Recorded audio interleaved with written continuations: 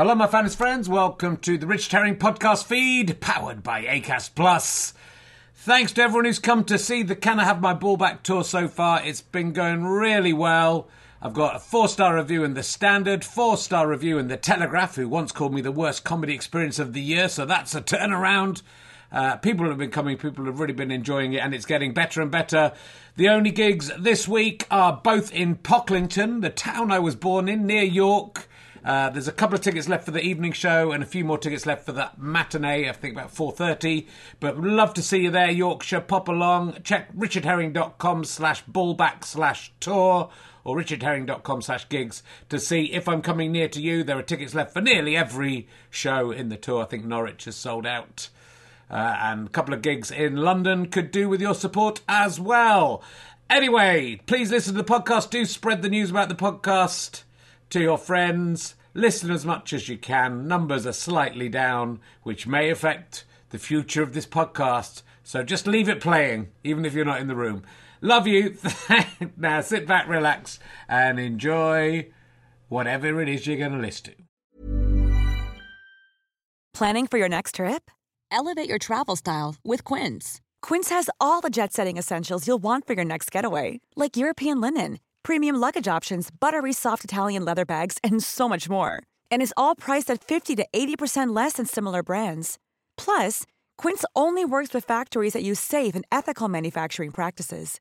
Pack your bags with high-quality essentials you'll be wearing for vacations to come with Quince. Go to quince.com/pack for free shipping and 365-day returns. Hey there, it's Michelle Norris. I'm host of a podcast called Your Mama's Kitchen. When I travel, I'm usually looking for a way to find a taste of home when I'm not at home. And one of the things I love to do when I am at home is entertain. And Airbnb allows me to do that. When I was in California recently, I rented a house that had a great kitchen. And when we were sitting around the table, we're all thinking, we're in someone else's house. Someone could be in all of our homes as well. If you have a home, but you're not always at home, you have an Airbnb. Your home might be worth more than you think. Find out how much at airbnb.com/host. Hi there, welcome to a final... Sorry, darling, that was a bit loud, was it? I'm here with my daughter, sitting on my knee. You all right, Phoebe? No. Yeah, good girl. And this is the final Richard Herring's Edinburgh Fringe podcast of 2017. It's a little bonus one we weren't planning to do. And it's with John Robbins and Ahir Shah, who are both nominated for the Comedy Award, which you may know who the winner is by the time this comes out. The Fringe is pretty much over for me. I've got one gig to come and it's sold out. So that's nice, isn't it, Phoebe? Yeah? This nodding doesn't work on audio. The Leicester Square Theatre podcast will continue from... next Wednesday. It's nice. There's a noise upstairs. I think it's Mummy. And Mommy. have I hurt your earbuds by talking too loud? I'm sorry.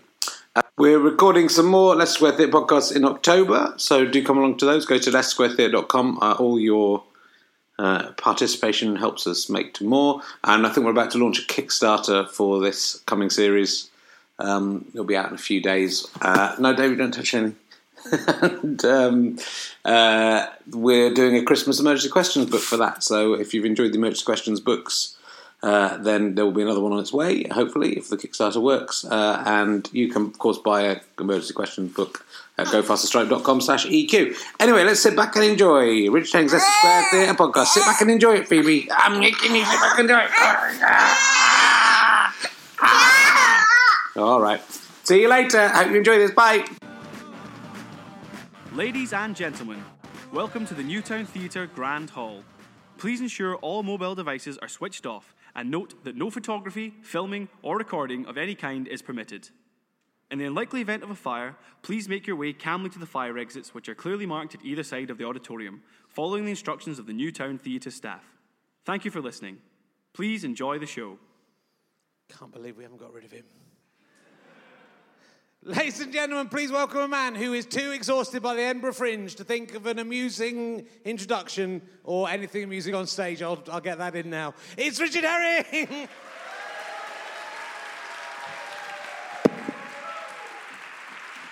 smashed the mic. Sorry about that. Thank you very much. Oh, I'll be in such trouble now. I thought I was hitting something soft with that mic. Oh, dear. I won't be surprised if this doesn't get recorded. Welcome to Richard Herring's Edinburgh Fringe podcast. I was hanging out with the amazing Bubble Man the other day. He's just so cool. He's such an awesome guy, very depressed about his life. He calls it ref, so I don't know if that's going to catch on. So welcome. This is a bonus podcast. I'm amazed anyone's here. Thank you very much. I mean, this show was never publicised anyway, but this one wasn't even in the Fringe programme or anything. So well done for finding it, people here in the theatre, and thank you for coming along. It should be a good one. Let's see. Yeah, hardly anything to talk to you about because I've just been asleep all week when I haven't been performing. My daughter every morning she'll say, "What do you want for breakfast?" And she says, "Ice lolly." That's what she says every morning. We say, you're never going to have an ice lolly for breakfast. That's not something that happens.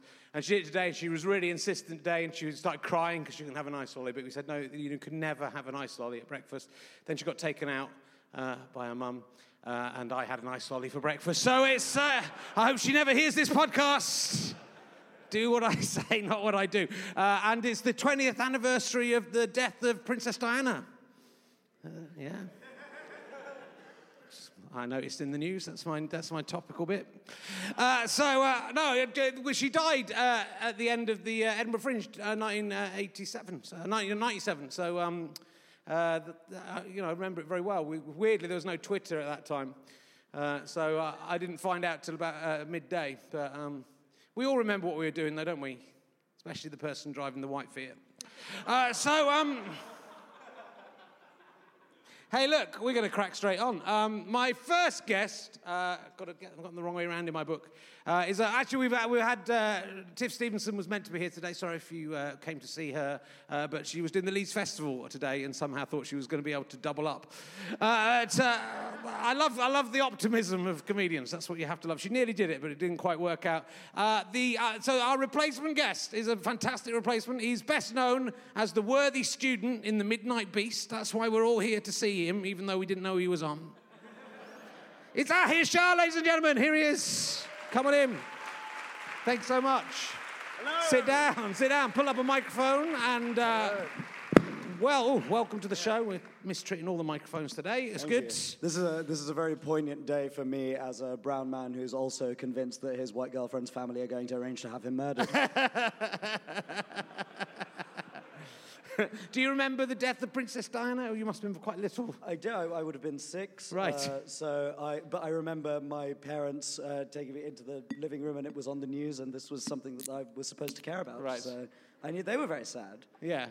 We went to the park and where everyone put the stuffed toys. Oh yeah. Around, and at the time I was too young to plagiarise Stuart Lee's routine about it. Yeah, it's good. I was just about to. So it's. Yeah, it was interesting. Weirdly, Stuart Lee's mum told us that Princess Diana died because it was the last night of the festival, and we got drunk. And usually I'd turn on the TV in the morning. And this is the days when there was an internet, but not really.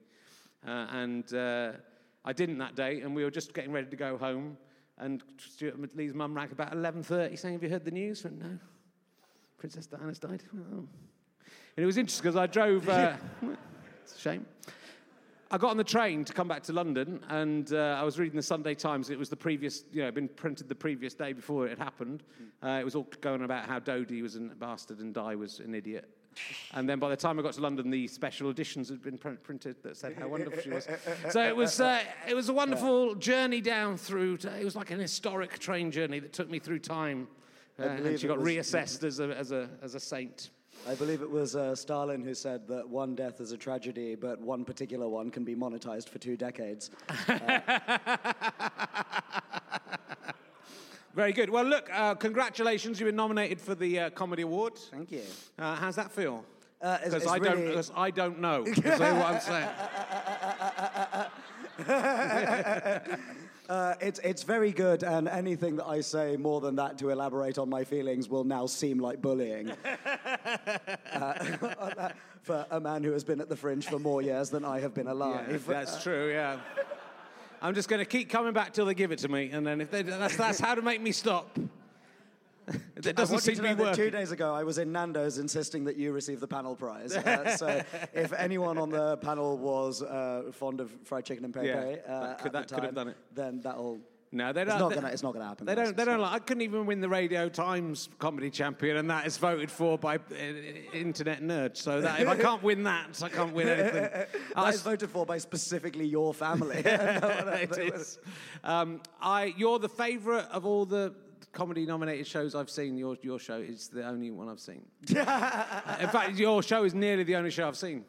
So congratulations. Right, okay. I saw you. I thought no one can top that. It's fantastic. So I wish that the judges had felt the same way, and not bothered to go see the other. We'll see what happens. I mean, you're up against. It's quite a big. Nearly everyone's been nominated, haven't they? This year? Yeah. All of the comedians. Which once again makes this all the more upsetting, Richard. There's.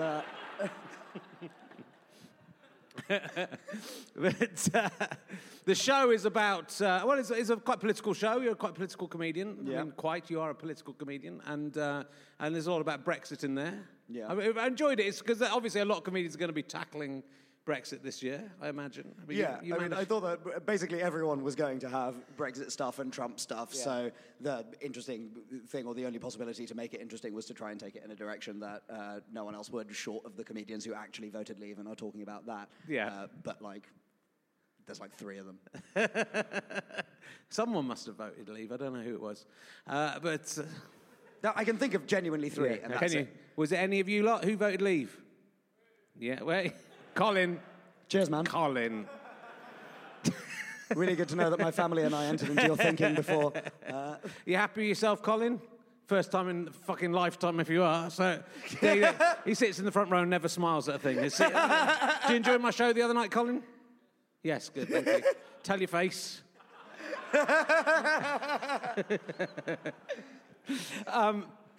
But no, there's loads of great. So I think you're tackling, obviously, as a man of Asian origin, being in England, especially at the moment, I think must be quite tricky. I think it's just really working through that difference between the country that I thought I lived in and the one that it transpires I actually do. Yeah. And maybe having grown up in London and spent basically my whole life there, where everyone was from everywhere and everyone was just fine with that. And you realise that even as starting to go around the country doing stand-up and stuff, that, actually, that's not the case. And weird levels of hostility that I thought were myths told to me by my grandparents are actually still very prevalent. Yeah. So that's quite worrying and upsetting. Oh, yeah, it's not grey. You managed to make it quite funny, though, within the show. Oh, yeah, heaps of jokes about it. Yeah. Genuinely, some real corkers in there, but I'm very sad. But it's interesting. It's interesting that, as a proportion of Leave voters assumed that Asian people would leaving the country as well. Exactly, and I am here to sorely disappoint them. I'm considering converting to Islam specifically to annoy them even more. And it would have the double whammy impact of annoying my dad. So you're an atheist from a Hindu family, is that correct? Yeah. Yeah, that's quite exciting. Yeah, it's I had to decide to not believe in so many gods. Improvise that. That's definitely going in something in the future. That was good. It was very good. But I think it was also interesting. The show's interesting from the point of view of you're about 25, are you? 26. 26. What's about 25? I mean, It rounds, but I think I think what's interesting about politics at the moment and the way things are going is feels very much like this age divide between the elderly people who are voting to leave and the young people who don't have houses. Yeah, basically. And I think it's just a very odd thing because, 1997 was the New Labour government, and all of that sort of period between the ages of 7 and 19, when you're vaguely conscious of what's going on, but you're not properly engaged. And so I've not really experienced what it's like to be both politically engaged and in any way hopeful. But I think presumably between 2008 and 2016, if I had been American, then I would have been able to. And so that was always at least they're doing a nice thing, but now they've gone for the fascist instead, so okay. Yeah. Well, everyone just lets you down. So 1997 was, apart from the sad death of Princess Diana, which hit us all, hit is not choice of maybe the wrong choice of word. It was, there was, but then that's the disappointment because the new Labour government coming in was just genuinely. I remember walking around the streets of London that night, everyone getting drunk and everyone talking. It wasn't like London at all. Everyone was smiling at each other and happy. And then, obviously, as things panned out, it didn't work out all that well. Yeah, but I mean, like, reality is always going to come into conflict with any sort of, like, basis optimism. So, like, in exactly the same way that Obama was regarded as some messiah and everything. It's like, no, obviously he's going to disappoint you in one or two ways. Yeah. But you can say, like, on balance, this dude was okay. But what I'm saying is it's better to have no hope. Because then it's not dashed. I support York City in every in football, and every season I think, well, maybe this season they won't be relegated. They always are. A lot of professional football happening in Cheddar. There isn't any. I was born in Yorkshire, so that's right. Yeah. Okay. You can live in a different place than your ancestors came from. That's allowed. Truly, you and I are the two faces of multicultural Britain. And I've refused to accept my Somerset roots and strongly support York City. And if it comes down to a fight between those two places, I will be going back to York to fight. Don't think that's a very good metaphor. So, but Are you trying to reignite the War of the Roses? I am, yeah. Well, the War of the Roses make it Somerset versus Yorkshire. Yeah. Lancashire has that tough enough as it is. Yeah, am I right? Yeah, it's still there. Whichever colour rose they were, fuck them. Yeah, that's how much I care about it. I think we're white roses, aren't we, in Yorkshire? Am I right? White roses, Yorkshire, and Yeah. you can remember because of Game of Thrones. It's very Lannister and Stark are Lancaster and York, and red and white. It's I don't remember what colour Lannister and Stark are, though, so that doesn't help my. Right, as a okay. memory system, that doesn't help. That's just another thing that I don't remember. Do you remember how you don't remember? That's how you remember.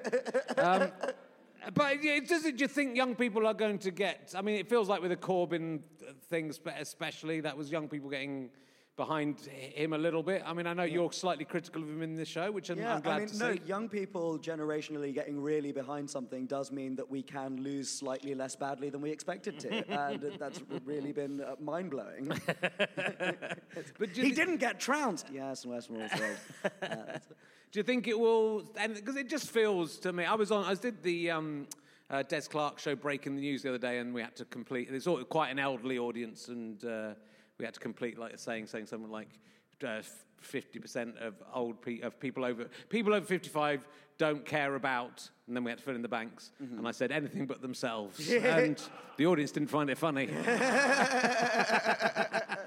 But hopefully the people at home did. But it's But it feels like especially those it's very much that baby boomer generation of the people who've had this kind of charmed life from the 60s all the way through. Everything's gone their way, and now they're sort of pulling up the ladder, and no one else can get up that ladder. Yeah, but pulling up the ladder, setting fire to the ladder, destroying all ladder manuals, systematically underfunding every ladder factory in the country, retrospectively denying the existence of ladders, while claiming that in their day they were simply better at jumping.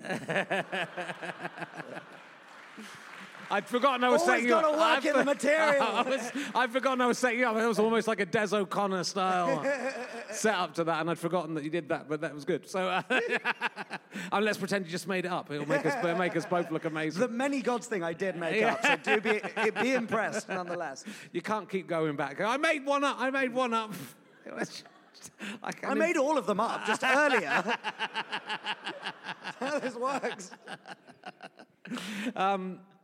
Yeah, so they do a bit about how older people blame young people for buying coffee, and that's why they don't own a house. That's the sort of are you genuinely hearing those arguments from people? I suppose there's the it's always avocado stuff, isn't there? Yeah, the avocados and coffees and stuff, as though we're supposed to make our houses out of the shells of them. But don't know. It just seems very infuriating that it's a generation who received all of a certain level of benefits that were constructed in light of the post-war period. And it's like, right, we're going to change things. We're going to make them better. And you get all of that. What a lovely thing that we're going to do for you. And then it's like, no, yeah, we had that. That was nice, but sucks to be you. But will it just skip? Because they'll die, those people, eventually, and leave... You, I'm one of them, really. When I say they, it's sort of in between those two generations. But then they'll give their houses to their grandkids. So is it just your generation's going to miss out, do you think? Oh, yeah. No, I'm inheriting a shitload. Don't worry about that. Okay. Well, I think part of what has frightened me recently is that we convince ourselves that all of these things are peculiarly generational and opinions will die out and stuff like that. But you see the photos of Charlottesville and everything. Those are dudes my age waving Nazi flags and stuff like that. It doesn't actually just go anywhere. And then you realize, well, actually, during the civil rights movement and stuff like that, when you see the pictures of the angry men spitting at black kids on their way to school, like desegregated schools for the first time, and it's like, oh, you're like 70 now. You're not old, and you're still going to be kicking around and voting for a good few general elections. Yeah. Although I assume that people who spit at black children in the street also make poor health choices in life, so would likely have a lower life expectancy. Particularly when they voted to take their own healthcare away from themselves. That's true. Though, you know, Prince Philip's still alive, and he doesn't seem able to die, so racism maybe gives you some sort of life force. Just if maybe you that's hate why you get more racist as you age, because you realise that spite is the only thing that's going to keep you alive. I mean, but it all seems cyclical, and it does, you know, the Trump thing, you know, everyone was saying, oh, you can't say it's like Hitler, but it seems to me very much like the rise of Hitler with I mean, I don't know. Well, Hitler wasn't like Hitler until it was like Hitler. Yeah, exactly, yeah. Well, people thought Hitler was, you know, they treated him like a comic figure and they thought he was stupid. Yeah. Which is the same as now. And is Trump, I mean, surely he really is stupid. Well, though. yes, I think that's the sole source of benefit in that this guy actually is as dumb as he comes across. One of the fantastic lines I read in a piece is that Trump is as dumb as liberals like to pretend George Bush was. Which I think was a very, very neat way of encapsulating it. Yeah. But then, you know, it's like you realize that the problem with the establishment right in the United States was never any of his positions or anything like that. It's his crassness and his stupidity and his impulsiveness. And so you're like, oh, right, the ease with which you would all rally behind a well-mannered fascist is terrifying. It's like, oh, yeah, this guy's a fascist, but doesn't he hold the door open for ladies before they get... It's like that's the only thing they're concerned about. Yeah. You know, I kind of admire him because he was prepared to look into the face of the sun. And that is, to me, that shows strong leadership. And he didn't go blind as far as we know, though he'd have to pretend he hadn't, wouldn't he, if he did? He has the best vision, terrific vision, really. That's just so astonishing. There's a great meme of him looking at the sun and Pence touching that NASA thing that says, please do not touch this. And go, these are the two most powerful. Like these children going, we're told not to look. I reckon you can look at eclipses, don't you? I reckon next one, let's all have a look. Let's see what happens. So Richard is actually prepping for his remake of Day of the Triffids. It is. Well, it could be. And you talk about Brits not understanding, knowing much about their colonial history in the show. Yeah, well, I mean, there was, you know, both intentional and unintentional elements of that throughout history in order to whitewash the reality of what happened. I mean, you have, you know, there's the subtle choices of what you choose to or choose not to include in textbooks, and then there's the very heavy thing of Operation Legacy throwing boxes of documents off the side of ships because they would be embarrassing to future generations to be like, oh, this is how specifically we did all the torture. Yeah. Sorry, guys. Totes happened. So it's just, but all of history is that, isn't it? Is all of history people just subjugating other people? Yeah, it's a bit of a shame, isn't it? It is. Do you think it's a human trait, or do you think that we can rise above that and become better people? Well, one would hope so. Yeah. I mean, but also we have expanded to a certain extent. So if you look at sort of prehistorical social constructions of you'd have a tribe of 100 people and everything, and now with the creation of the nation state in the 17th and 18th century, you have, I suddenly care about 70 million people who I will never meet, owing through an elaborate system of effectively indoctrination through education that ensures I pay my taxes and everything, and support the Leviathan. And you're like, well, that's worked on a national level. The United States was constructed, the entire American identity. You know, why do you have the apotheosis of Washington as the painting up there to deify these people? Because you need that myth that unites everything. I am very boring in real life. What I do basically is that I start off with this sort of thing, and over the course of a year work out how to mention dicks throughout the entire thing. And golly, it pays off. But the early stages, oof. My next show is literally about Nietzsche and the Soviet Union and Christ.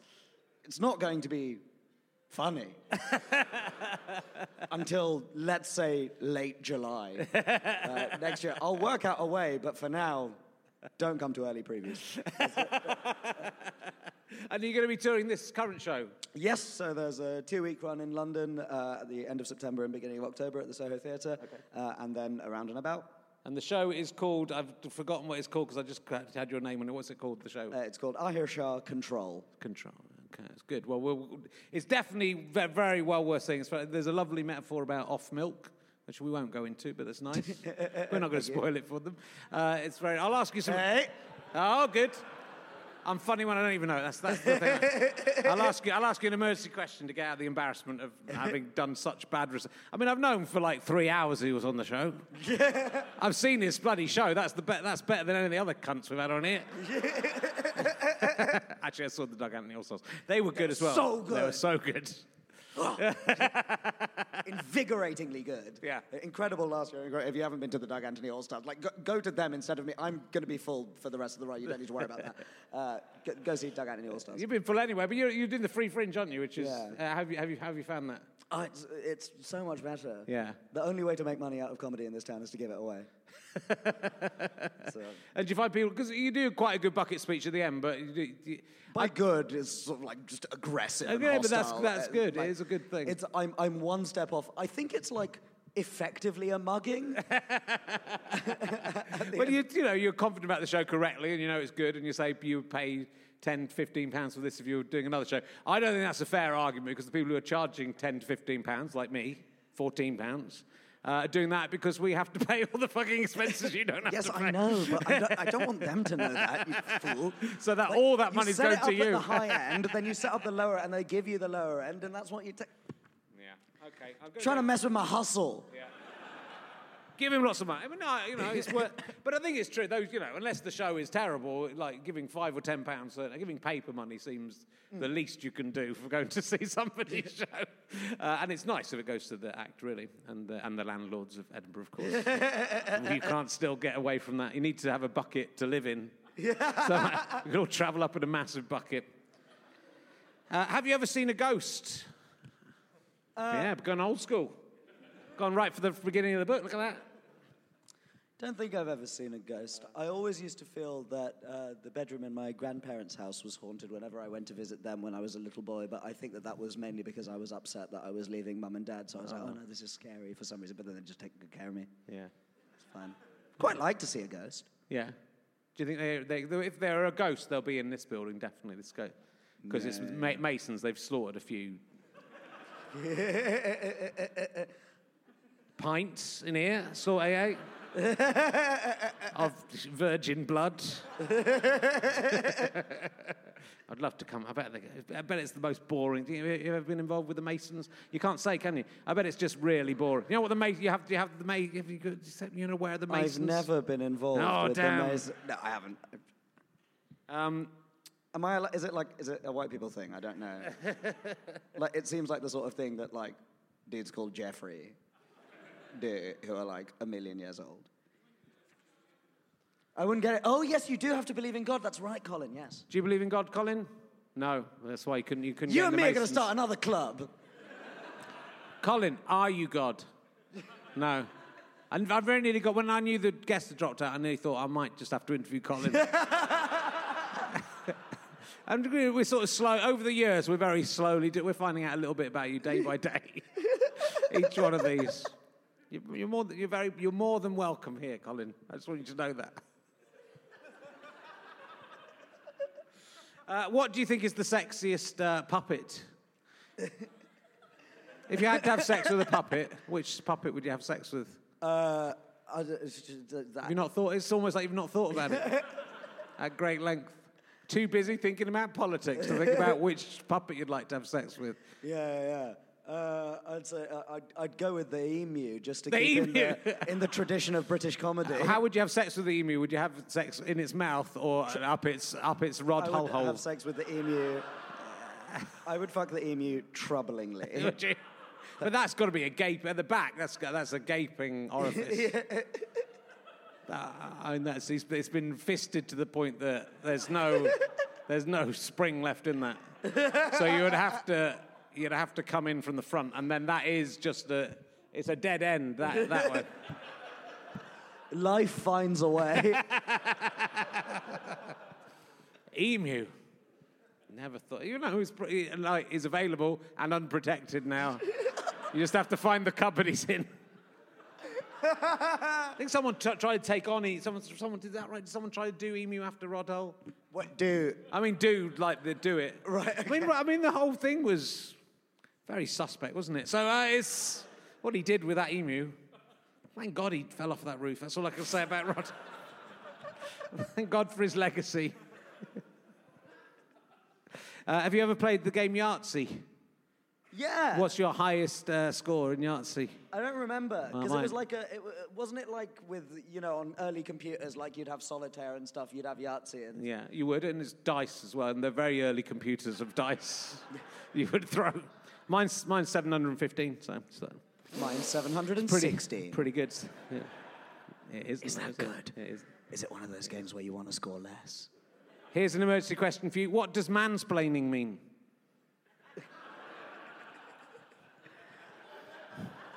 I'm not sure, Richard. Maybe you could tell the women in here. All right. I've got confused because we started a little bit early, didn't we? So I've got a bit more time than I thought. I'm going to ask another emergency question. If you had to give cunnilingus to a fish... a lot of these I'm not expecting, I have to say.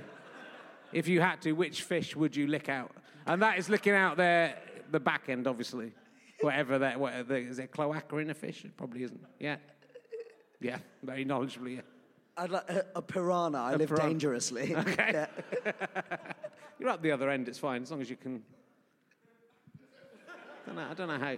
Don't do it. I said I chose a mermaid.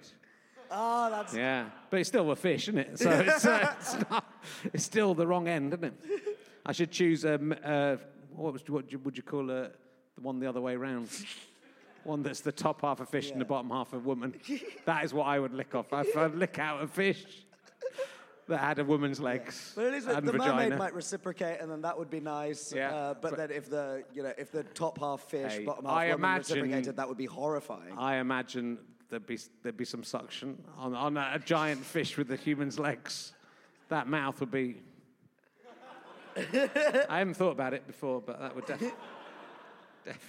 That's not what your sketchbook implies. So you're going to tour the country, just doing the Soho Theatre with your new show? No, and you've got to put a tour in. Yeah. Yeah. So a few other places. And is there anything coming up on the TV for you? No one ever asks me.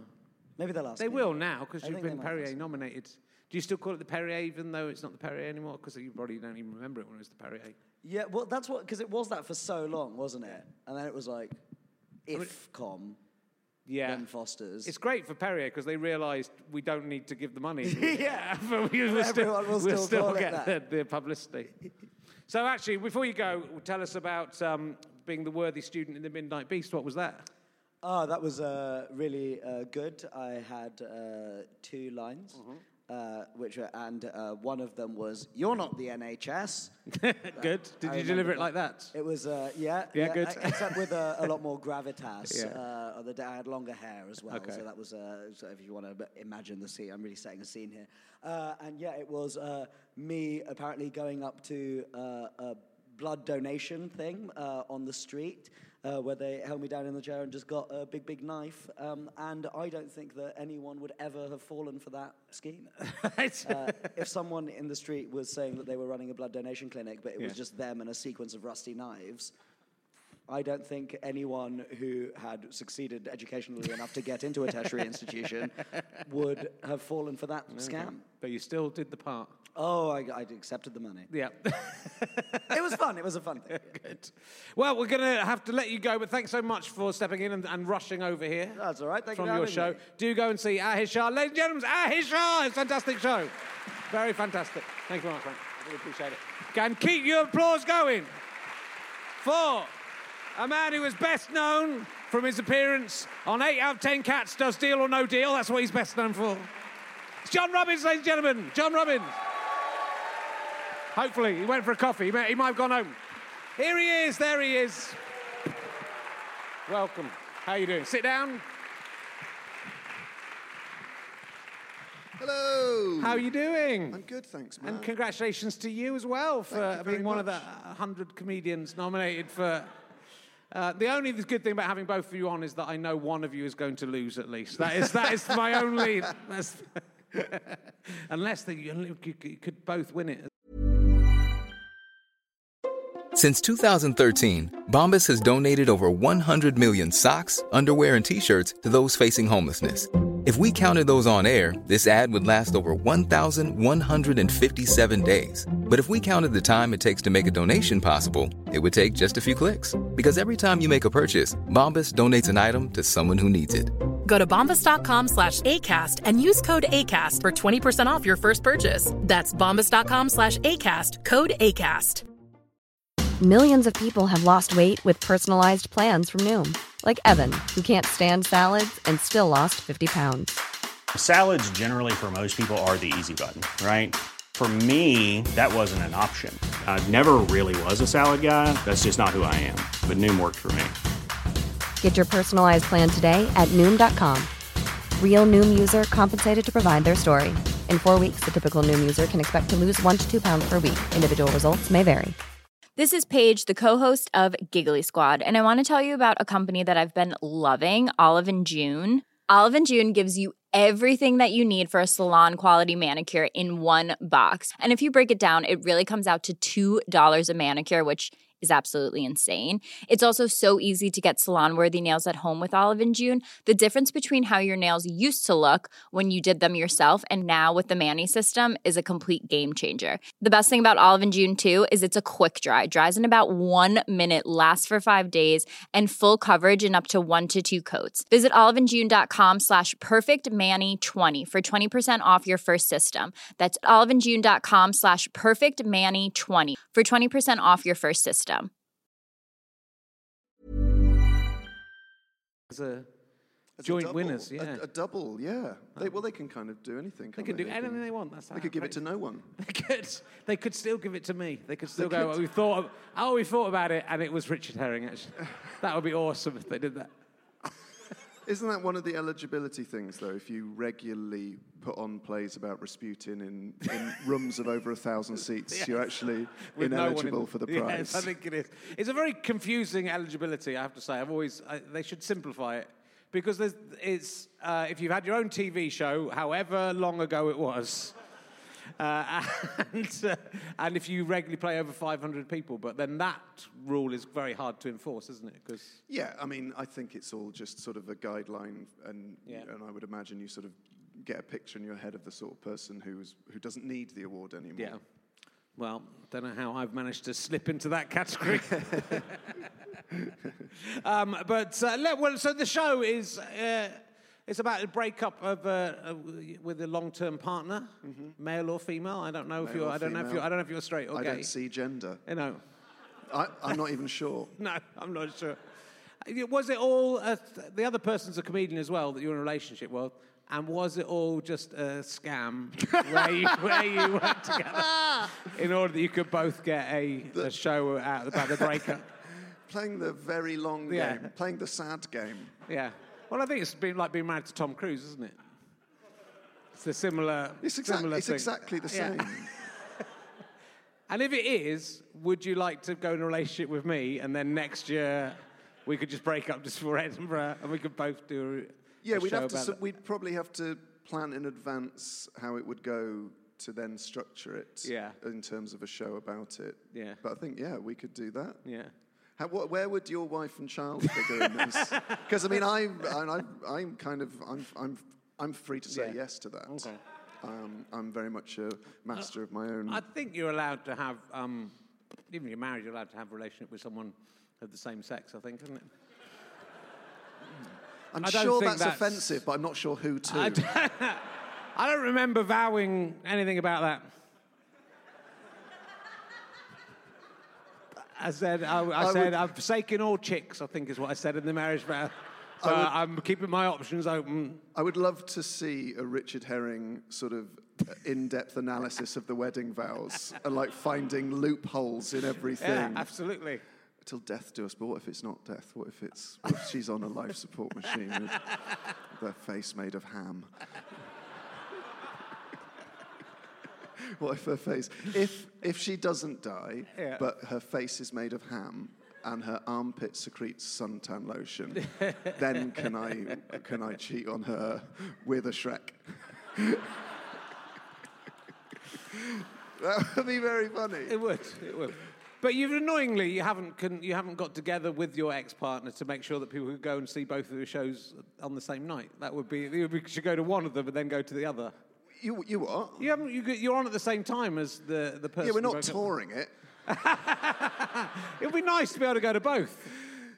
In the same night, get both sides of the story, and then there could be like a vote at the end. Whose fault was it?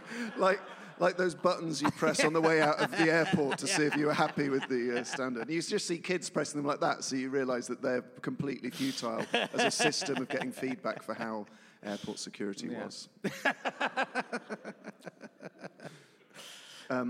No, it's been unfortunately pitched by people other than us as a kind of two sides of a thing, but it's not at all. No. My show is a show about me, and her show is a show about her, and that's exactly what they are.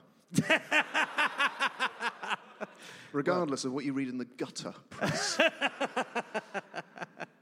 But it's sort of interesting, isn't it, to put your... I mean, that's what all comedians do. Like, not all, but a lot of comedians will put their private life up there and their soul searching. So it's obvious...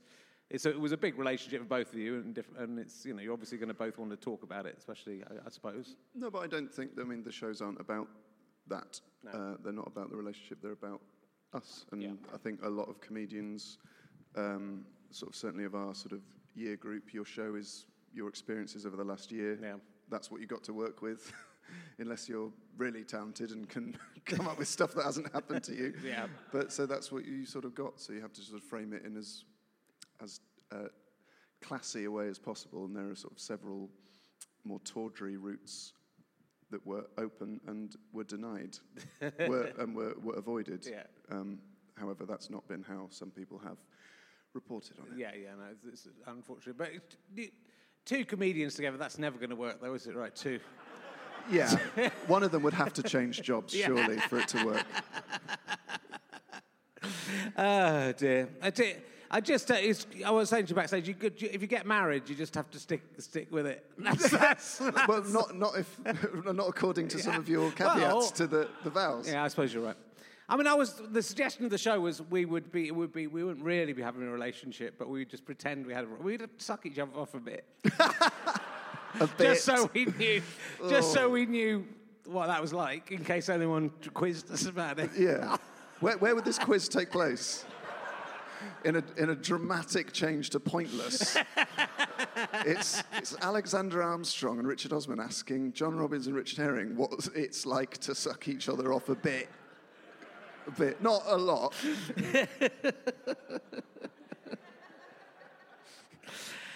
Oh, dear. I think in the past you used to... Did you do a routine about wishing you were single again because you missed out on Tinder and all that sort of thing? Was that you, or have I messed up with it? That's definitely a bit Stuart Goldsmith used to have. Okay. It would not be the first time we've been mistaken. I was once doing a gig in London, and Phil Nicol came up to me and said, "Hey, thank you so much for having me on your podcast." And I was like, I didn't, mate. We don't have guests on ours. We do it ourselves. You're very similar, although you've never lived in the house behind mine, and Stuart Goldsmith has, so I should know the difference between the two of you. And Nish Kumar as well. Do they really? Well, they used to. Well, and I've moved now as well. We've all moved. I think Nish is still there in the same... we literally, our houses backed onto each other in Shepherd's Bush. Yeah. Oh. Yeah. So sorry about that. But have you been on Tinder since you've broken up with your girlfriend? No, I've never used. I've never used a dating app or anything like that. But someone told me, did you know there's a Tinder for like celebs? Is there? Yeah. Now I'm not saying I'm a celeb, but it's for sort of people in the media. Yeah. So like unbearable people. and also, if you've got like, it's based on your Instagram followers. So if you're sort of big on Instagram, you can go on it. So there's quite a few celebs on there. Right. And another comedian told me about it who was on it. And I tried to download it, and you have to be invited. And they wouldn't let me on it. It's called Raya. Okay. And Matthew Perry's on it. And Sharon Stone. Wow. Yeah, it's true. It's true. Imagine that. Imagine going on a date with Sharon Stone when she's visiting London. Yeah. But like Tinder, oh no, I don't really know what Tinder is because I've been married for 10 years, or in a relationship for 10 years. Damn it. It's a dating app. It makes it so much easier. It's a dating app that debases us all. Yeah, that's what I liked. But, I wish I wish it'd been there when I was 35. That's what I'm saying. But like, sure, it's about people who are in your proximity. They can't be, you're just in the Groucho Club. You see them anyway, wouldn't you? They all hang out in the same place, media people. To an extent. I guess it's difficult, kind of, to know where to meet people, really. Because what people know me from is a podcast. So they've had anyone that knows you has probably been listening to you for 3 years, and you've never met them, and they come up to you with oh my God, how's this thing worked out? And you're like, I can't remember ever mentioning that. And they're like, but I was listening to it today.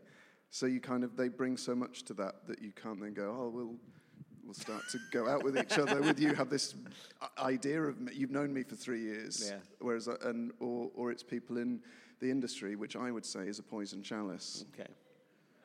You might get over that feeling eventually. I sort of think it's ultimately it's about finding. I think it's good if someone understands the job, but I think if you're both, absolutely. I think it is difficult to be in some of the comedian relationships do work out. But a lot of them don't. And I think it's difficult because... I wonder if the stats are any different because don't half of all marriages end in divorce? Mm-hmm. I wonder if the stats are any different. They're probably not. They're probably not. Actually. But comedians are all pricks, right? So it's a good thing to avoid from both levels. I don't think they are. I think comedians are mainly lovely. Okay, yeah. That's where you're going wrong. That belief. When you have some self-understanding. You're like me, you'll know that you are like I am a prick. I'm only joking. No, I won't ask that. Oh, dear, my goodness. Are you ever mistaken for John Robbins, the prophet born in 1500, who was a ranter and Puritan prophet? I've got his book. Have you? His rants. Because I was Googling my own name. Yeah. A long time ago, probably one of my first Google searches, and he's a notorious ranter that thought he was God. And so I ordered his pamphlet on Amazon. So he sold one book in 400 years, and it's mine. Yeah. Absolute nutter. Did he have any good rants in there? Sort of a lot about sort of wheat, the issues of the day, tithes. I read about him on Wikipedia briefly, and he sort of had to recant his belief. He was imprisoned, and then he had to go to Oliver Cromwell and recant that his prophecies were untrue, and then he was let out again. And he lived to 50 odd, which is in those days was a long time. Have you been? Did you research him? I mainly researched him. I got more. I didn't know Robbins was doing a show about being God. I looked you up, and then I thought actually him and the other John Robbins. You know the other John Robbins, the diet guy. Yeah, the diet. He's a double B though. He is a double B. Yeah, but we don't talk about them. Okay. The double Bs that curse posters on gigs across. Sometimes no H double B. Right. The double insult. Yes, yeah. Well, but every time I write your name, I have to double check it. So it's true. You feel like a Jon, John. No, you do. I just absolutely. I hate those dicks. Yeah, you're one of them.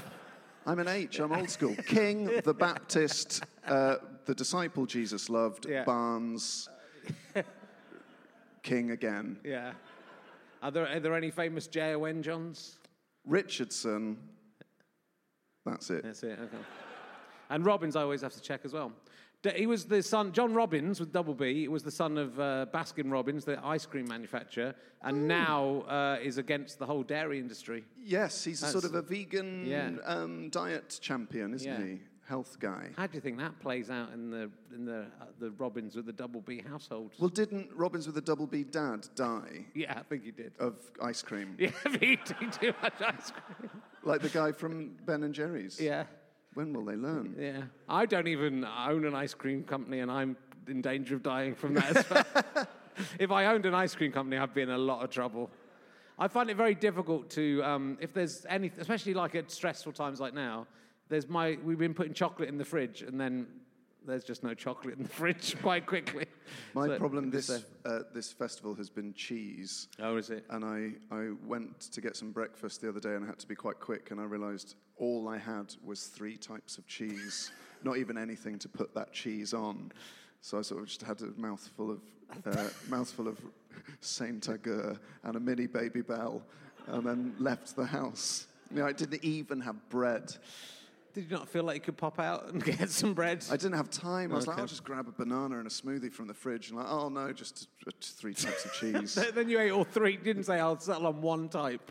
No, I'm going to eat all 3. I'm going to eat all. But up in Edinburgh, I live with George Egg, who's doing a cooking show, and he's a fantastic chef. Yes, he is. And he cooks a lot of lovely stuff in the house, that's nice. Which is very nice. Does he cook on household appliances when you're in the flat, or does he leave that in the workplace? Well, he would do, but they're all sort of at his venue, so he doesn't get a chance. But he's got a Victorian sandwich maker, which is basically like a cast iron, sort of. It looks like a sort of a bellows, but you clamp it down and you put it on the flame, and we eat circular toasted sandwiches and talk about our feelings. And do you think George Egg is worried that you're trying to start a relationship with him so that you can do a show about him? And we got really emotional one night and just started playing each other sad songs. We were sat at the kitchen table, we both looked up, we got tears in our eyes, and George said, "I love our friendship, John, it's so real." I absolutely love him. And then did he say, "Should we just suck each other off?" In case anyone asks us what it's like. Just so we can say, in case anyone asks. That's what I would do. Edinburgh is such a weird place. I've been here a lot of times, and I think I've kind of got over it. Having come here, this is my 24th time I've come here, whatever. But it's difficult when you got associations with all these different places and people. So I had last year was my first year off. Yeah. And my first year off doing a solo show, and I came back and I felt like I was returning to uni just a year too late. So when it was becoming a bit, what's he still doing here? And because you just sort of, I go to like a bar now, and I'll sort of say, I'll see who's in the bar. Yeah, I'll know loads of people in the bar, and it's not that I don't know people. So I don't recognize. It's not even people I've seen around. No. So you crumple in stature and sort of back out of the bar. But then you have every smell and sight and sound you have these intense associations with. So it's like walking through the corridors of your past, walking through all your sort of failures, and then like that smell of the malt from the brewery hits you, and suddenly it's like 1998. Yeah. Oh, man. Yeah. Do you remember Princess Diana dying in 1997? I do, yeah. What were you up to? Keeping a low profile. Laying low. No, I was. My mum woke me up. I was in bed. She said, "Princess Lady Diana." You're in bed with your mum? No, I was in bed, and my mum woke me up. I was in a bed in my house, which is absolutely fine. Tawdry mind. Yeah, that's where I was. Okay. Were you sad about Princess Diana when she died? Yes. Yeah. Are you still sad now? Or do you think it's good that she's dead? I'm getting there. I'm getting there. Yeah. I like the fact that sort of the Daily Mail and the Express every so often will do an interview with Harry or Prince Williams and manage to get it back on the front page again. Yeah. And they seem to say different things. So they did one where we were forced to do that walk and we didn't like it. And then this week is, oh no, I'm glad we did the walk. It was good. But if you're a journalist and you ask the same person the same question 1,000 times, eventually their story will start to fall apart because they'll be tired or annoyed or being a prince, which is probably quite hard, I would imagine. It probably is. Yeah, I very much find, like, with that going into the bars, I went to Brooks Bar, which, like, 10 years ago, that was where people I knew hung out. And it was, like, really weird to go in there 10 years on. Because you sort of still feel like it is, that was yesterday, that 10 years ago. And it's just like, oh, those people don't come to Edinburgh anymore or are dead. My best My best friend got through to the final of So You Think You're Funny last night. Oh, yeah. And I did that competition 12 years ago. Yeah. And I watched his semi-final in the room I did my final. And in my head, it was a 6,000-seater, Right. like cavernous, huge space with just an endless blackness leaving off the stage. And then you get in there and you think, oh, a bit pokey, this tiny little room.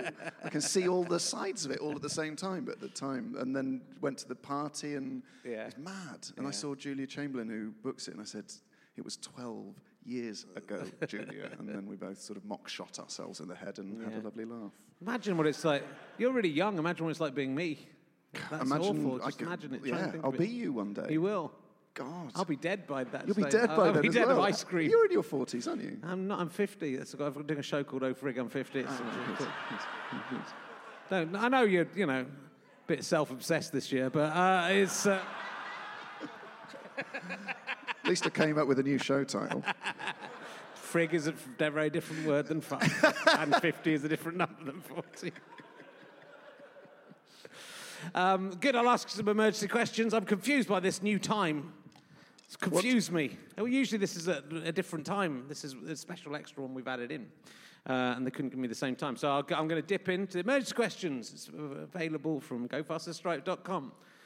Have you ever killed a mouse? I mean, you wouldn't now. You're a pescatarian, right? Yeah. Yeah, so you kill a fish. And take great pleasure in it. But I saw a vole last night. Yeah, a vole? Yeah, a runny vole. It was a running, so I call it a runny vole. Right. And did you kill it? No, we chatted briefly. Yeah. One of those awkward things in Edinburgh where you see a vole you kind of know, and how's the show going? Oh, yeah, and then you don't really want to be chatting, and then you take a flyer. Yeah. You go home. I once witnessed a mouse being killed by a child. Oh, wow. I was also a child. But it was kind of frozen in fright, and then the kid stamped on it. It was frozen? Well, it was frozen in fright, because it was been cornered, and then the kid stamped on it. It stuck with me. Oh, you would do? Yeah, it's going to stick with me. I've never eaten a mouse Stamping since on that a day. mouse. Since that day? Oh, actually, once I more or less killed a mouse.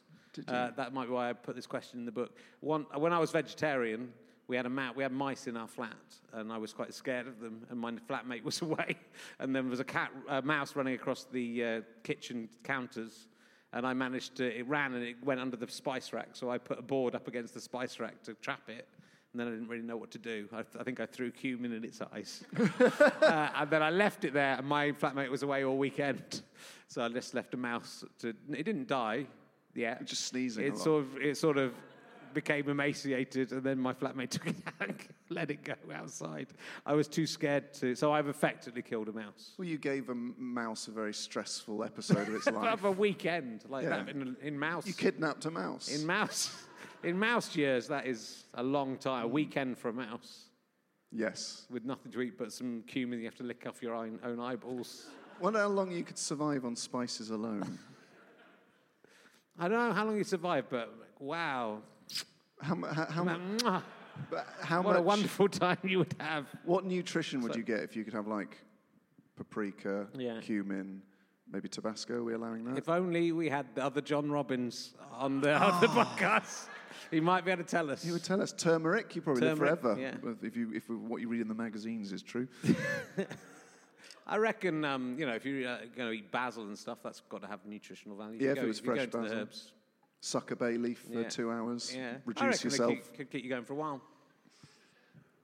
What do you think, Colin? No. Good. That's the problem with Colin as a guest. He just shuts down the fanciful.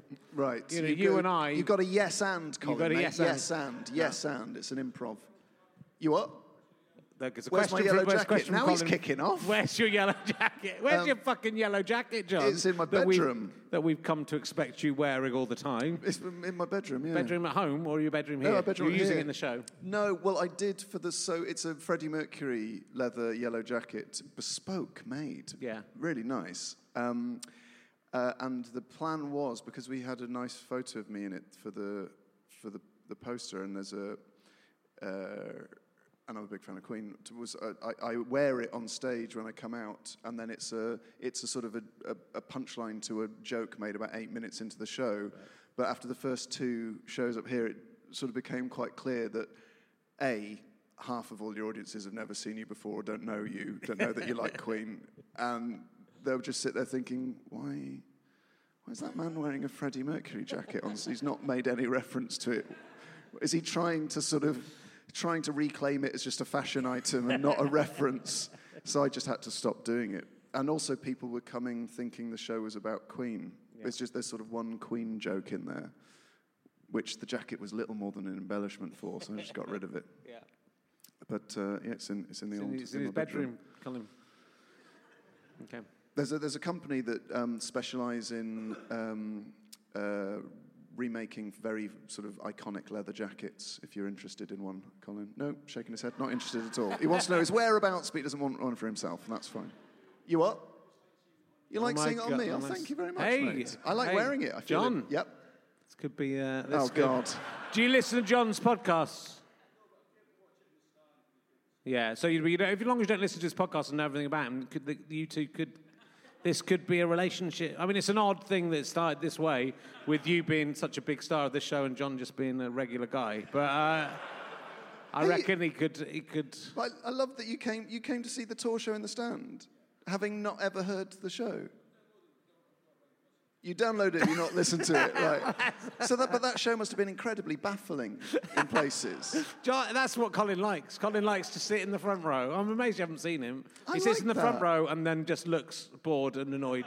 But he keeps coming. The fact that you can put yourself through that again and again, just being baffled. He's smiling. So this is very unusual. I'm a bit worried about him. He's he's chuckling. Bit of a spark. Colin's actually chuckling and looking bashful and shy. It would be nice if this was the moment that, Colin came out of his skin. Yeah, and you two, you found love, and then, 4 years down the line, you could do shows about Split. Colin could just come and go, yeah, how'd it go? You want to talk about it, Colin? No. And then you could do another hour about me and Colin. And it's the not jacket. About Colin. Okay.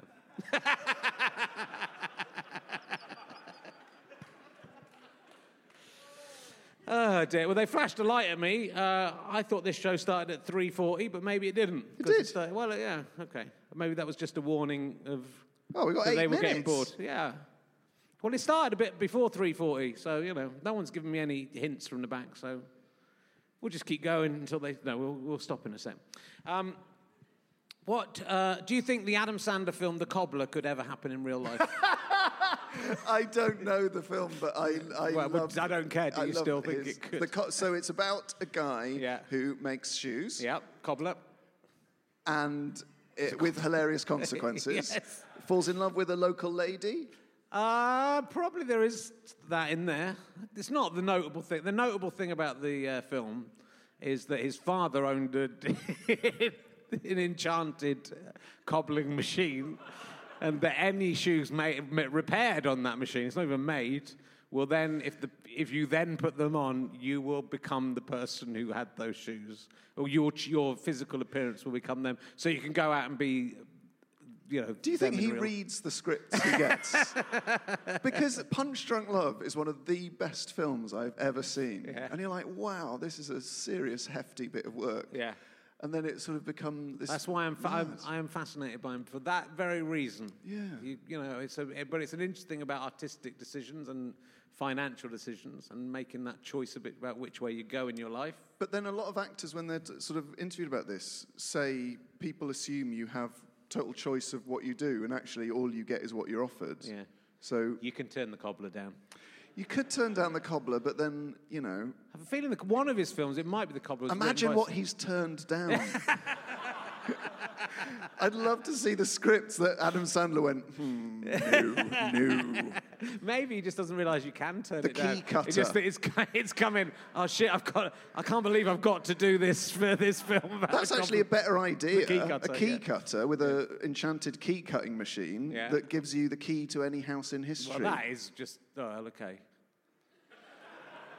Or the key to any house. The key to any house. It's worrying that it's sort of... but that'd be an interesting thing about voyeurism. Yeah, and, stealing things. And, yeah, but that would be and dark. attacking people in. I'm not saying it's a comedy.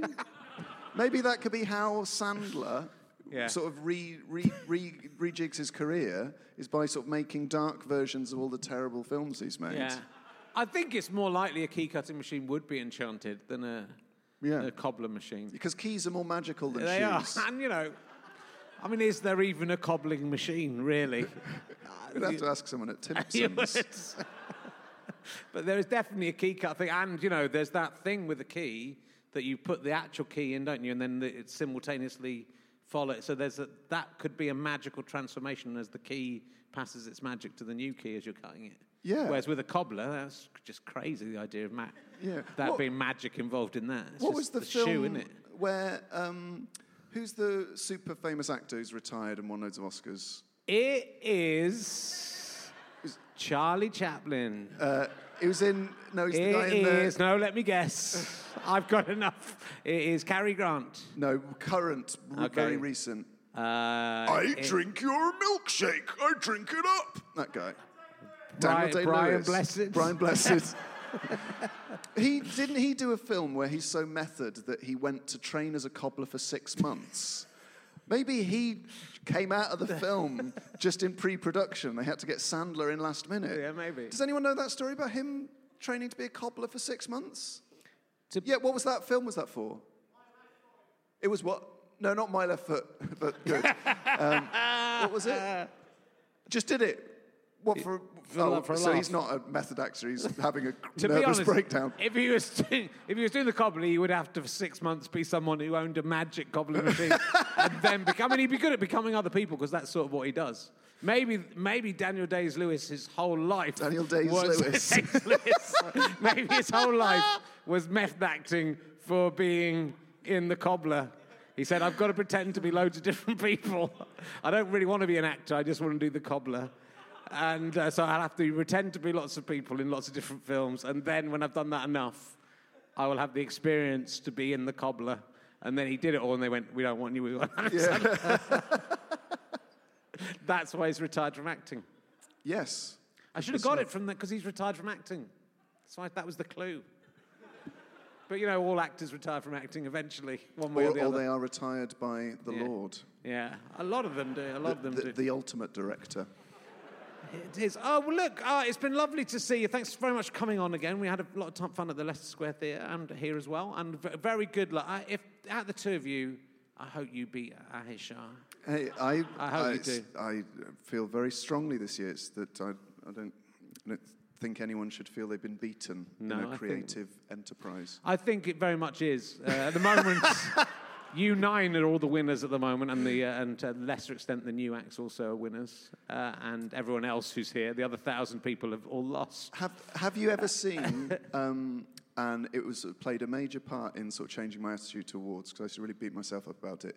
But have you seen Dustin Hoffman's Oscar speech for Kramer versus Kramer? I haven't.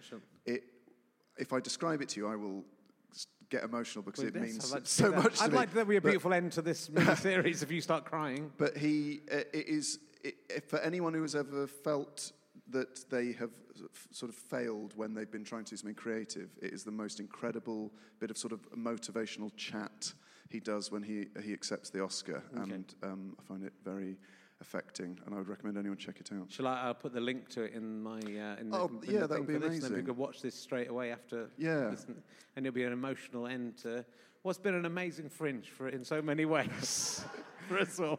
Could I plug my tour? Yes, please do. I didn't mean to ask you. Yes, sorry. Go ahead. Yes. So I'm touring this show next year from January to April. I'm doing gigs in London at the Leicester Square Theatre. Yes. And over the country, and I hope people come.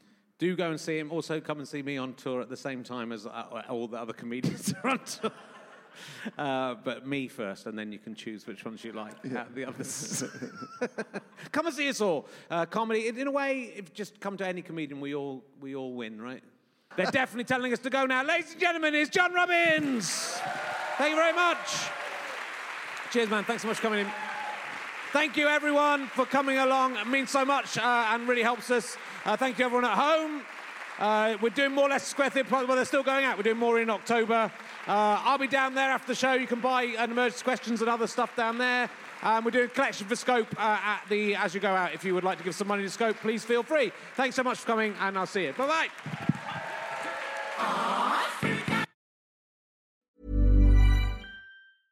Hey, it's Paige DeSorbo from Giggly Squad. High quality fashion without the price tag. Say hello to Quince.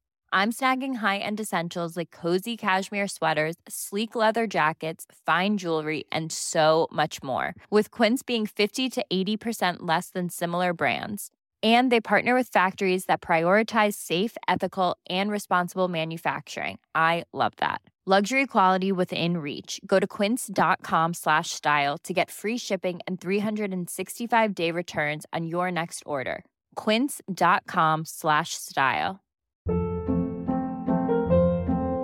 Hold up. What was that? Boring. No flavor. That was as bad as those leftovers you ate all week. Keke Palmer here, and it's time to say hello to something fresh and guilt-free. Hello Fresh. Jazz up dinner with pecan-crusted chicken or garlic butter shrimp scampi. Now that's music to my mouth. Hello Fresh. Let's get this dinner party started. Discover all the delicious possibilities at HelloFresh.com.